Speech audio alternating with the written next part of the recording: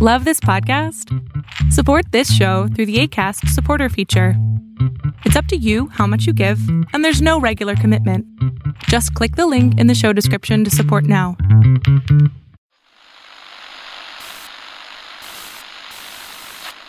Nine, 12, 10, 28, 2, 23. This is Deep State Radio, coming to you direct from our super secret studio in the third sub-basement of the Ministry of Snark in Washington, D.C., and from other undisclosed locations across America and around the world. Hello and welcome to another episode of the podcast. I am David Rothkopf. I'm your host. I'm coming to you from New York City. Joining us from our nation's capital, I think, we've got Kori Schake of the American Enterprise Institute. How you doing, Kori? I am exceedingly well, especially because I'm in Los Angeles, the nation's most beautiful city. Ah, the nation's most beautiful city. Well, welcome to the nation's most beautiful city. Los Angeles is the nation's most beautiful city? You're just trying to throw that one past me, eh? You actually think that? Maybe I should put it slightly differently. It's the most beautified city, right? Every building's painted stylish, stuff's planted beautiful everywhere. The people are amazingly beautiful.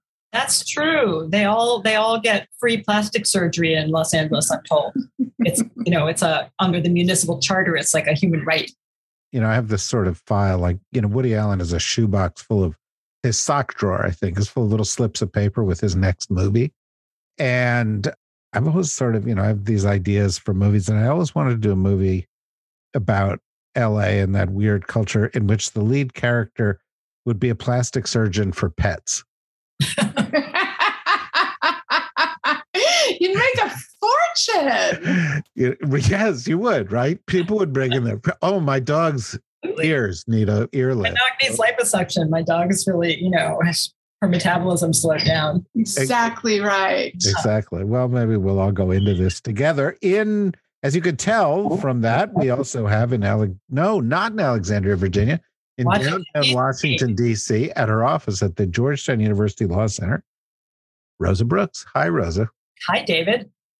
And at his Georgetown redoubt, we have Ed Luce of the Financial Times. How you doing, Ed? I'm doing well. Thanks, David. And no doubt you were up all night long following German election results. Is that not true? I was keeping a half an eye on the paint drying on the front of our house. But yes, also on the German election. How can you make light of this? Germany is the most important country in Europe and one of the United States' most important allies, and has been led by a woman who has kept the world stable despite lots of things for much of the past 16 years, Angela Merkel. And for the first time in that period, we are now going to have a new leader of Germany. What do you read into all of this? Or how's the paint drying? Which you choose? Before Ed starts, can I just say, we should be thankful for boring German elections. There have been more interesting ones in the 20th century, and it didn't work out so well for us. I'm pro boring German elections. Yeah, in fact, boring Germany is a I'm actually pro boring elections. I'd like one here. Excellent point, Rosa. Well, we started with a good point and got you off the hook there. Now, Ed, give us the second good point. Well, I'm pro interesting elections in Luxembourg, or somewhere where it won't really matter. No, I mean, by Germany standards, this was actually... We just lost all of our Luxembourgian listeners. I know. That's Luxembourgeois, Rosa. Yeah, I was about to always correct. Seemed perfectly fitting for me. This topic is generating such excitement. I can't get a word in edgeways. Yeah, no, it's true. Well, everybody wants. I'm just trying to save our Luxembourgeois listener. But go on, Ed. Offend someone else. Well, Andorra. I mean, do you want to go down the list of people that like to have interesting elections? No, the German election was relatively interesting by their standards, in that, the outcome was not foreordained, and we're still not quite sure what the outcome is. Remember, the CDU that usually wins, the Christian Democratic Union, Democrat Union, had a slogan, "No experiments," in one of their elections. That's how safe and rightly so German politics is. And they won. Their slogan was, "Elect us and we will bore you." Yes. Politics is not a branch of the entertainment industrial complex as it has become. Now I understand why Corey is in Los Angeles. Isn't that the headquarters of the Boring Company? Elon Musk's company, the Boring Company. I don't know the answer to that. You know the company though? He's got this company to dig like a hole under California. And a subterranean high-speed transit system, which California could very definitely use. But there's the earthquake problem. Yeah, this doesn't seem like a good idea. Yeah, it seems like a terrible idea. Ed, we keep interrupting you. I really apologize. As a polite person, I will just plow on. I will bore my way through the geology of. No, I think it's a good result because the populists on the right in particular, but also on the left, didn't bark. It was a dog that didn't bark, and that's a remarkable accomplishment, given what we thought might be going wrong in Germany a few years back after Merkel let in so many refugees. The fact that they've absorbed. Wait a minute. You want to clarify that. You don't mean it was bad for her to let in the refugees. You mean that it created political backlash, right? Yes. We thought that there was. It's not that we thought there was. The AfD, the Alternative Deutschland, took off mostly in response to her admitting more than 1 million refugees. So the fact that they've absorbed them for the most part and kept a lid on the far-right populist backlash is a remarkable accomplishment. 80% of Germany voted for centrist parties, more than 80%, in fact, in the election on Sunday. And given everything that's happened, I'd say that's a cause for celebration, regardless of what coalition government results from this. And I'll just say one more thing. I hope, though, personally, that it's the so-called traffic light coalition of the Greens, the Reds, the Social Democrats, that is, and the Liberal Democratic Party. The Green performance is the other sort of standout from Sunday. It's their best ever. And they have become an interesting party, particularly on foreign policy. Corey, Ed describes well the situation in much the same way that the venerable Financial Times did. No surprises there. But essentially, if you go to the front page of the Financial Times, it's big, bold type that there was an election in Germany and no conclusion about who has actually won the election. And it gives several different alternatives in terms of the Social Democrats and the Greens and the alternative for Germany. Maybe the Christian Democrats can come back and cobble together a coalition, even though they suffered their biggest loss in many years, et cetera. So it seems like we're in for weeks of haggling and infighting. In the United States, that would probably cause civil unrest. What's your expectation for Germany? After a German election, the expectation is that it'll take a little time to do the negotiations for a coalition. And these will be particularly interesting negotiations because if it is an SPD, so Social Democrats, Free Democrats, and Greens, the difference between the Green Party and the Liberals, the Free Democrats, is really substantial. And I could see a super happy outcome where the Green Party gets the foreign ministry because, as Ed said, they have been the German political party most in alignment with American thinking about Russia, about China, about a Germany that is more than flaccid multilateralism, that actually steps forward and takes responsibility for solving problems. The Free Democrats, I think most Germans would feel most comfortable with the Free Democrats having the finance ministry, given how deep conventional austerity thinking is in the German body politic writ large. But if you take those two ministries away, what actually does it leave in terms of directing policy for the Social Democrats. So they will have to have a coalition agreement that essentially hashes out all the important policy decisions before the government forms. So I'd be surprised if we have a German government before the new year. And so you'll have a caretaker government until then. But to be honest, Angela Merkel has been largely a caretaker, right? Like what has made her so popular these 16 years is just how profoundly cautious she has been and skillful, right? So I don't mean it's a lack of talent. I mean, if you think about the 2000, Ed, correct me if I've got my dates wrong, the 2009 Euro crisis, where we all thought Greece was going to get bounced out of the common currency. If I'd been asked to bet $20, I wouldn't have bet the German chancellor could move fast enough to stay ahead of markets doing the execution and slow enough to actually bring the German public along with something that was an innovation in European financial policy. So I think it's going to be slow as they come together. But I also think this is a big change for Germany in the sense that people under 30 voted overwhelmingly for Free Democrats and Greens. So you actually see a generational change coming in German politics. Whether they will vote for the SPD, the more conventional centrist parties, the SPD and the CDU, as they get older, is an open question. But right now, there's a really interesting demographic change going on in Germany, where the people under 30 are less conventional than their elders, but not, as Ed said, not moving towards the AfD or Die Linke. Rosa, I'm pretty sure that what you want to pick up from out of what Corey just spoke about is the flaccid multilateralism. That could become like a sort of a new lapel pin. Oh, forgive me for creating a vision even I don't want to have. Actually, especially I don't want to have. Yeah, I know. It was a striking, if unappealing, vision. Striking if unappealing was going to be the name of my autobiography, but go on. I thought that was going to be phallic unilateralism, David.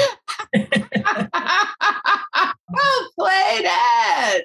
Okay. Sorry. This needs to be nipped in the bud. I was actually thinking about something different listening to Corey. I was thinking about the degree to which the shift among younger German voters towards the more progressive parties, away from the more establishment parties, has been in many ways mirrored, certainly here in the United States, where people under 30, shifted pretty abrupt, not completely abruptly, but noticeably towards the Democratic Party and noticeably towards the left wing of the Democratic Party, the Bernie Sanders wing. And it'll be interesting to see the extent to which we see that pattern mirrored. I mean, I think it's fair to say that younger people almost always are a little bit more progressive than older generations, but I think the shift we've seen just in the last, 5 years or so has been more than we usually see. It's been fairly striking.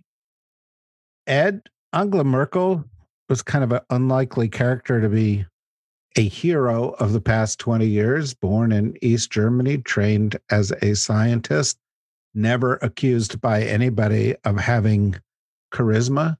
But on the other hand, Corey brought up one of her triumphs. You brought up another courageous decision of hers. She saw the European Union through a particularly rough patch and also saw the Atlantic Alliance through a particularly rough patch under Donald Trump when she kind of stepped in as the interim leader of the free world, if you will. What do you think we're going to look back on the Merkel years, and will we actually miss her? I think we'll definitely miss her. And I think, if she'd been on the ballot on Sunday, she would probably have seen a fifth consecutive election victory. It was really notable that all the leaders of the other parties were attempting to appear more Merkel than the other. Her approval ratings as she goes out. But this is going to be a long goodbye, by the way. So we should probably get used to saying goodbye and reading valedictory pieces about Merkel. But they were all attempting to be like her. As it was pointed out to me recently, there is a word in German derived from Merkel. I think it's Merkeln, which means chronically indecisive. So when you look back on, her 16 years and admire this extraordinary accomplishment, as Corey mentioned, the skill of of cautiously keeping things together, that there's a cost to that too. And that sort of comes with a raft of postponed difficult decisions. And, you can list those off. What is Germany's foreign policy? Is it the upholder of the Atlantic Alliance in the European Union, or is it the partner for France of strategic autonomy? Is Germany a leader on climate change? In which case, why is it sort of prevaricating over how quickly to phase out coal? And by the way, the Social Democrats are the worst offenders on that question. And then, of course, getting rid of nuclear doesn't help meeting your net zero targets. There's the whole question of reforming the EU. So whilst Merkel did navigate it through this very tricky period of bailing out Italy, Greece, Portugal, and others with harsh conditions, it did impose austerity and fuel populism elsewhere, even if it kept the lid on it at home. Europe needs to have a more permanent fiscal arrangement and a less sadomonetarist fiscal arrangement. And that means de-Germanizing. So there are legacies there of basically untackled subjects, which is partly why she survived so long, but they can't be put off indefinitely. But overall, I think she'll get what would her, Netflix ratings be? I think they'd be pretty high. They'd be at least 4 stars. Can I pause in admiration of Ed's creation of the word sadomonetarism? I knew that was going to happen. That was exquisite, Ed. Exquisite. It's been used before. I think it was coined by Dennis Healey, the late British politician who was Chancellor of the Exchequer in Britain in the 70s when the IMF administered sadomonetarist medicine to a very humiliated Britain via Dennis Healey. So that phrase was coined with feeling. Yeah, and for those of you out there looking for a career in journalism, and if you pick up on terms like flaccid multilateralism or sadomonetarism, you understand how you take a boring subject and you try to goose it up just a little bit with salaciousness. But that's probably not where you were going substantively, Corey, was it? No, that's not where I was going substantively, David. So Ed has sort of given his valedictory. What would you say? Let me sort of tweak it a little bit. The average American listening to this podcast, many of our listeners are not American, but the American listeners have now listened to a longer discussion about Germany than they have listened to since the Second World War. I mean, we just don't talk about Germany that much in this country, except in passing. And as you pointed out at the very outset, maybe that's not such a bad thing, given when we did talk about it at greater length, it was not a good thing. But this woman has been a remarkable leader, and the world would have been a different place without her in it. What should the average American pause to think about Angela Merkel's tenure? I guess the first thing would be to be impressed at the political skills of somebody with her background, both coming out of the East, a pastor's daughter, active in changes that occurred in East Germany, but ruthless enough to take over the CDU leadership when Helmut Kohl, another legendary German chancellor, got into trouble with corruption, bribery, taking suitcases of money, I think, was the charge. So first, she is a politician of skill that too often gets overlooked because what she does is manage the pace of change.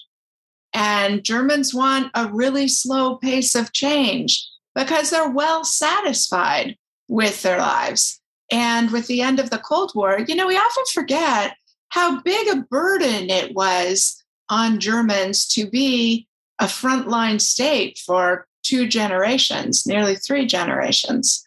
And so they could be forgiven for wanting the world to be boring and to keep what they have and try and hold forces of change at bay. It is a conservative society in that sense, even if many of the values and policy positions that they want to conserve are actually quite liberal.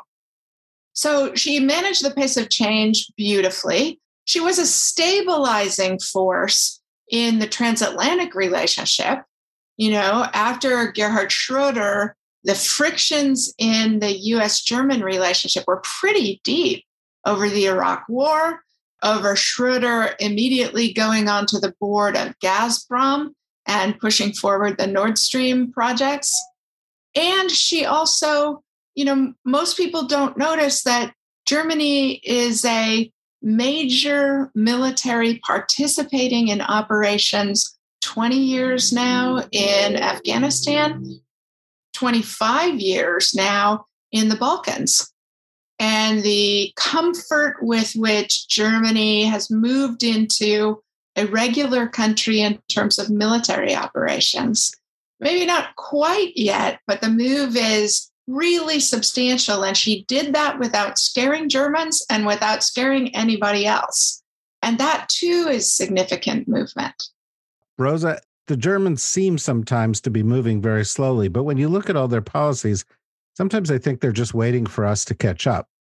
Because on environmental policies, on social policies, on getting towards a balance between fiscal prudence and also having an extensive social safety net, and on having a sense of their place in the world that is engaged but not typically heavy-handed, they seem to be a place where we've been struggling to get going for a long, long time.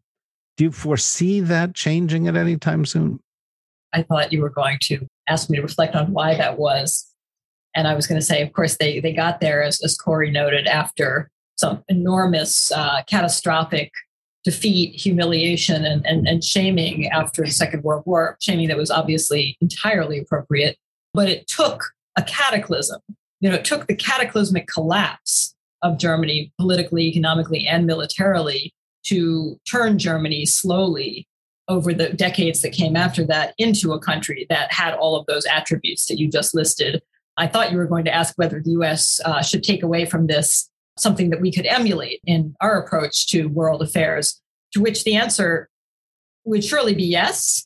We absolutely should be emulating that approach to global affairs. But I have an uneasy feeling that for us too, it would take a cataclysm to get us to that place. We seem unable to get to it all by ourselves, which is not a cheery realization. Do I think Germany will stay in that place? It's really hard to know. It is so fascinating to watch the sort of struggles of the major European states to carve out their roles and decide whether they do have unique roles or want to have unique roles. I mean, obviously, Germany is not unique in having a socially democratic approach to politics and a reasonable approach to foreign policy and so on. That's been true of most of the major European countries relative to the United States for a long time. I have no idea what is going to happen. I would like to think that Germany will pretty much stay where it is now and not change their approach, but who knows? I am not an expert on this. So I'm going to defer to my colleagues, and particularly you, Ed. I consider you our expert on European affairs, sort of. Despite the fact that he's from nowhere near Europe. Well, but he is with Europe, but not of it, even if he's no longer with it, as we say. Yeah, that's true. Maybe he's an individual Remainer. Are you a Remainer all by yourself, Ed? Are you just hanging on to Europe even? Just like Jefferson, who claimed to be a religious sect of one. I like that. I've always felt my geographic European identity very emotionally. But the Remain situation, I was strong Remain when the 2016 campaign happened. I just don't think it's particularly realistic to keep banging on the Remain drum, because it's not likely to be reversed. And even if it were, Europe's not likely to want Britain back. That's, further credit to the Northern Europeans, I think led by the Germans. But, I have to say, I've had a little bit of Northern Europe envy for a long time now. Maybe this is, what, liberal Americans have, but it does seem like the countries of Northern Europe have gotten sort of capitalism more correct than the rest of us. They've got this ability, as I noted, to have sort of fiscal responsibility and strong social safety nets. Germany, labor holds seats on boards. Iceland just became the first European country to have a parliament which was a majority woman parliament. They seem to be making progress in a way that we can only aspire to. Why are the United States and the UK so backwards? Corey will have different answer to me. I think something Rosa just said, though, is very important. I think Britain and the United States don't have disaster in their recent memory, or even sort of distant memory by now, of defeat, of revolution. You can't remember the European Soccer Cup from just a couple months ago? I don't no idea what you're talking about, David. All right, go on. And I think that's bred a sort of, this was obviously given a steroid boost by the end of the Cold War. An idea, a sense of triumphalism that I think is quite deeply connected to why we're a lot more experimental and perhaps a lot more entertaining, quotation marks, in the way we do our politics. There don't seem to be any really dark abysses in our memory of what happens when politics goes wrong. And so I think that Anglophone or Anglospheric sort of triumphalism is part of why we do our politics less well. But I do think also, regardless of that, we have different, more adversarial political cultures. Coalition building is something that's been quite deeply embedded across Northern Europe and the Scandinavian countries for a long, in addition to, crime noir series, in fact, even longer than their reputation for crime noir. There is just a habit of power sharing built into those cultures that you don't get in the English-speaking ones. And we've been seeing the upsides to a more consensus-based politics, in particular in the last 5-10 years.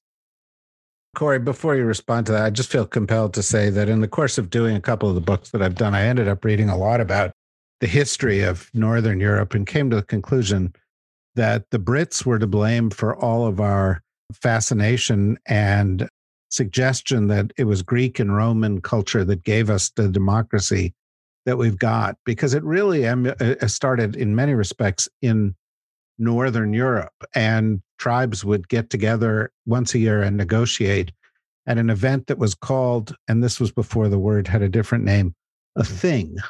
Yes. It was a thing. And in fact, I think it may be Iceland. One of them still is called the thing. And every year they would agree on things, and then these would become the laws of the collective group. And the next year, someone would sit upon a rock and speak the laws.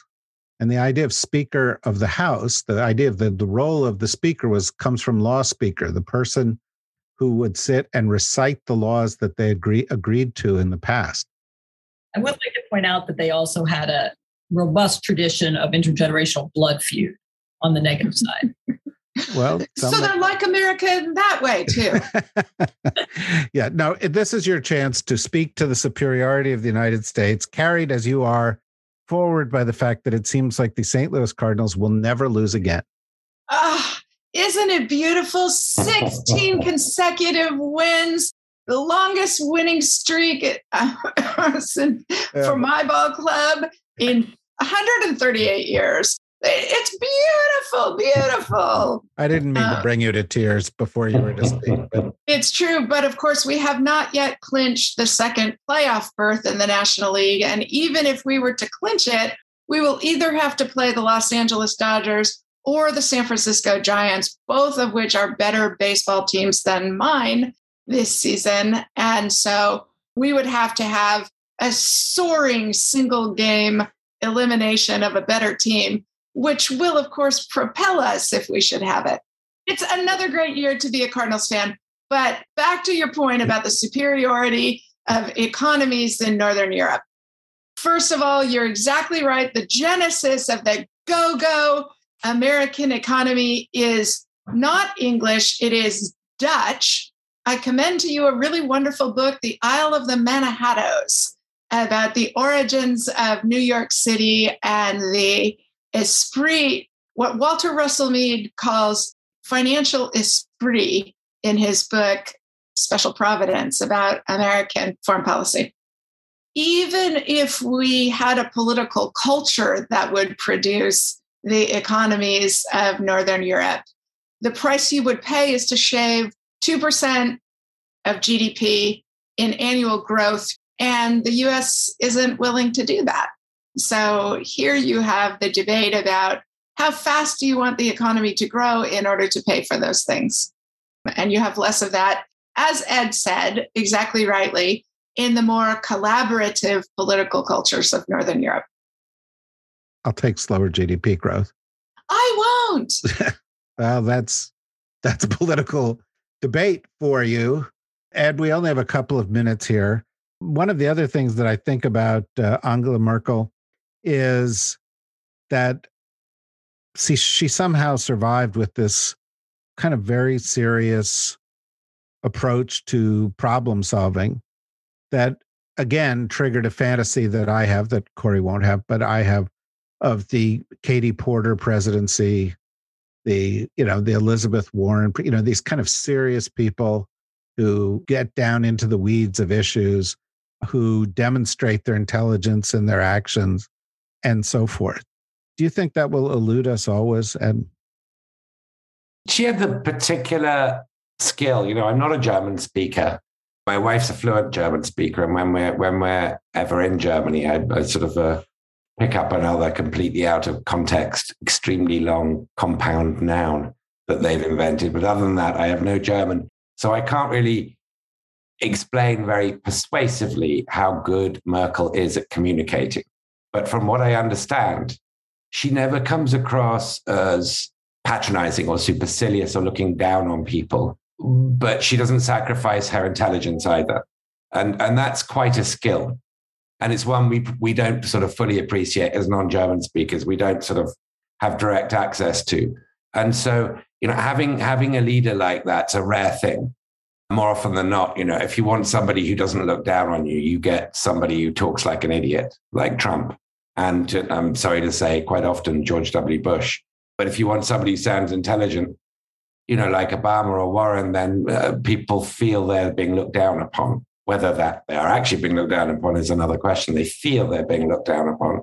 Whatever Merkel's knack was for not being stupid, but sounding like she was accessible and could be approached by ordinary people, that's a rare political quality. And so I very much hope we're going to have somebody like that soon. Rosa, I know that on a recent episode, you really wanted to speak more about the Australian submarines. I want to give you that opportunity now, but in the context of, it seems like as all of this is happening, that the U.S. is actually, and this administration is actually prioritizing in a way that others really haven't done, this pivot to making Asia-Pacific power our priority. And yes, we did bring the British into the thing with the submarines, but, there was a Quad summit, albeit not super high profile, but it was the first such summit that followed swiftly upon the heels of the announced deal there. And clearly in that deal on the submarines, how the French felt did not seem to be the first priority of the administration. Do you think that the next leader of Germany is going to see a further diminution in the importance of the Atlantic alliance? Yes, and to some extent, that's probably inevitable. I mean, I do think, yes, the pivot to Asia that the Obama administration talked about, the Biden administration does seem to be moving more aggressively into that pivot. And there's sort of, to some extent, it is a zero-sum game because the U.S. owns only so much diplomatic bandwidth. And when there's more focusing on the Asia-Pacific region, there's inevitably less focusing on the European region.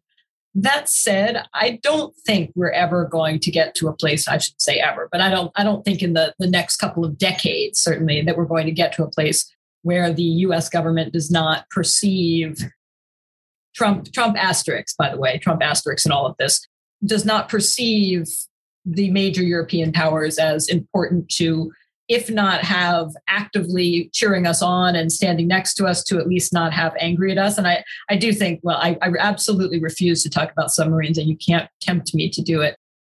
But I do think that was a little bit of a miscalculation. I think we screwed that one up. I suspect that there was an immediate, oh, wow, we didn't handle that quite right, because we don't want the French to be actively mad at us. We don't necessarily care that much if they are, aggressively boosting us, but we don't necessarily want them to be actively mad at us. I don't think that's going to change. What do you think, Corey?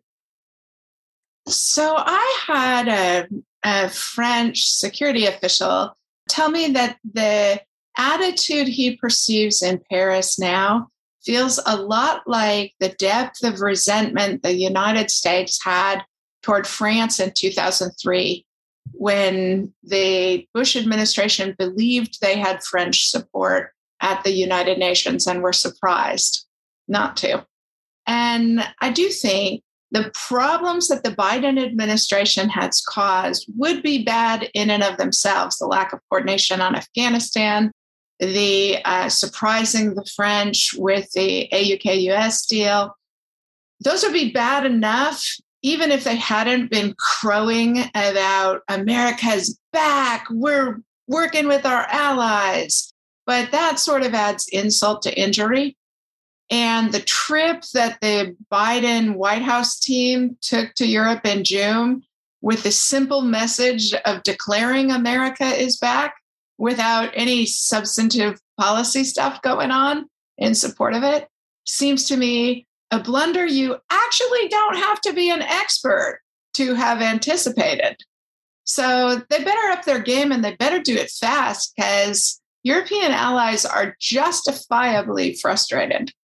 I personally wish that we would nominate France's fabulous defense minister, Florence Parly, to be the next NATO Secretary General, because I think that would go some way to reminding the French how much we value them as a major military power in the world, and how much we trust their leadership on important issues of defense policy.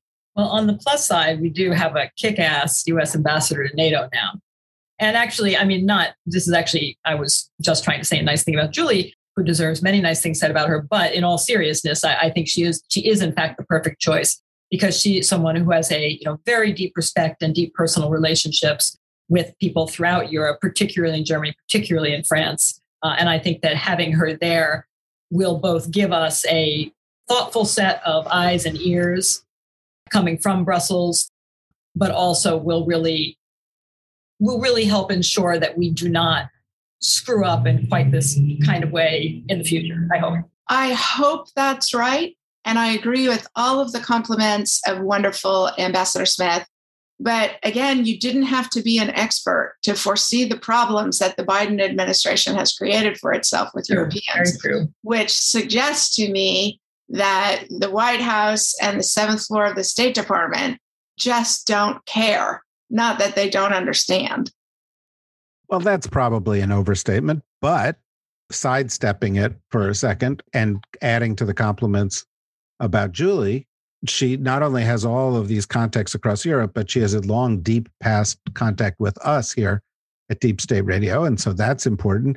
But perhaps, as I was going to say, slightly more important than that, she did serve as a national security advisor to Vice President Biden. So she does have ties to the president that are not normally found in a ambassador to NATO. And that's also a big plus. Ed, do you want to defend the Biden foreign policy here? I know he won't, by the way, Corey. I'm just setting him up here. I would like to, not at the moment, no. I mean, I don't. Of course, there are lots of plus. There are plus points. There's a lot of blanks that need to be filled in, and it sort of comes to a head for me with a foreign policy for the middle class. I really don't know what that means. Well, you're going to find out this week, Ed, because I will make a prediction that we'll see this week the beginning of movement towards passing the infrastructure bill and passing the large reconciliation bill that's got a very significant investment in social programs in the United States. And that is going to represent a shift of U.S. priorities in terms of spending towards investing in ourselves and our leadership for the future. Now, we can criticize that, but I actually think the big news item to watch this week, despite the fact that there's plenty that could go wrong, is that this is actually going to move forward in some form. May not be $1 trillion plus 3.5 trillion, but in the form that it ultimately moves forward in is going to be very significant. We will discuss that on some future episode of Deep State Radio, likely one not in the too distant future. For those of you who want to find out what we're doing, go to the dsrnetwork.com.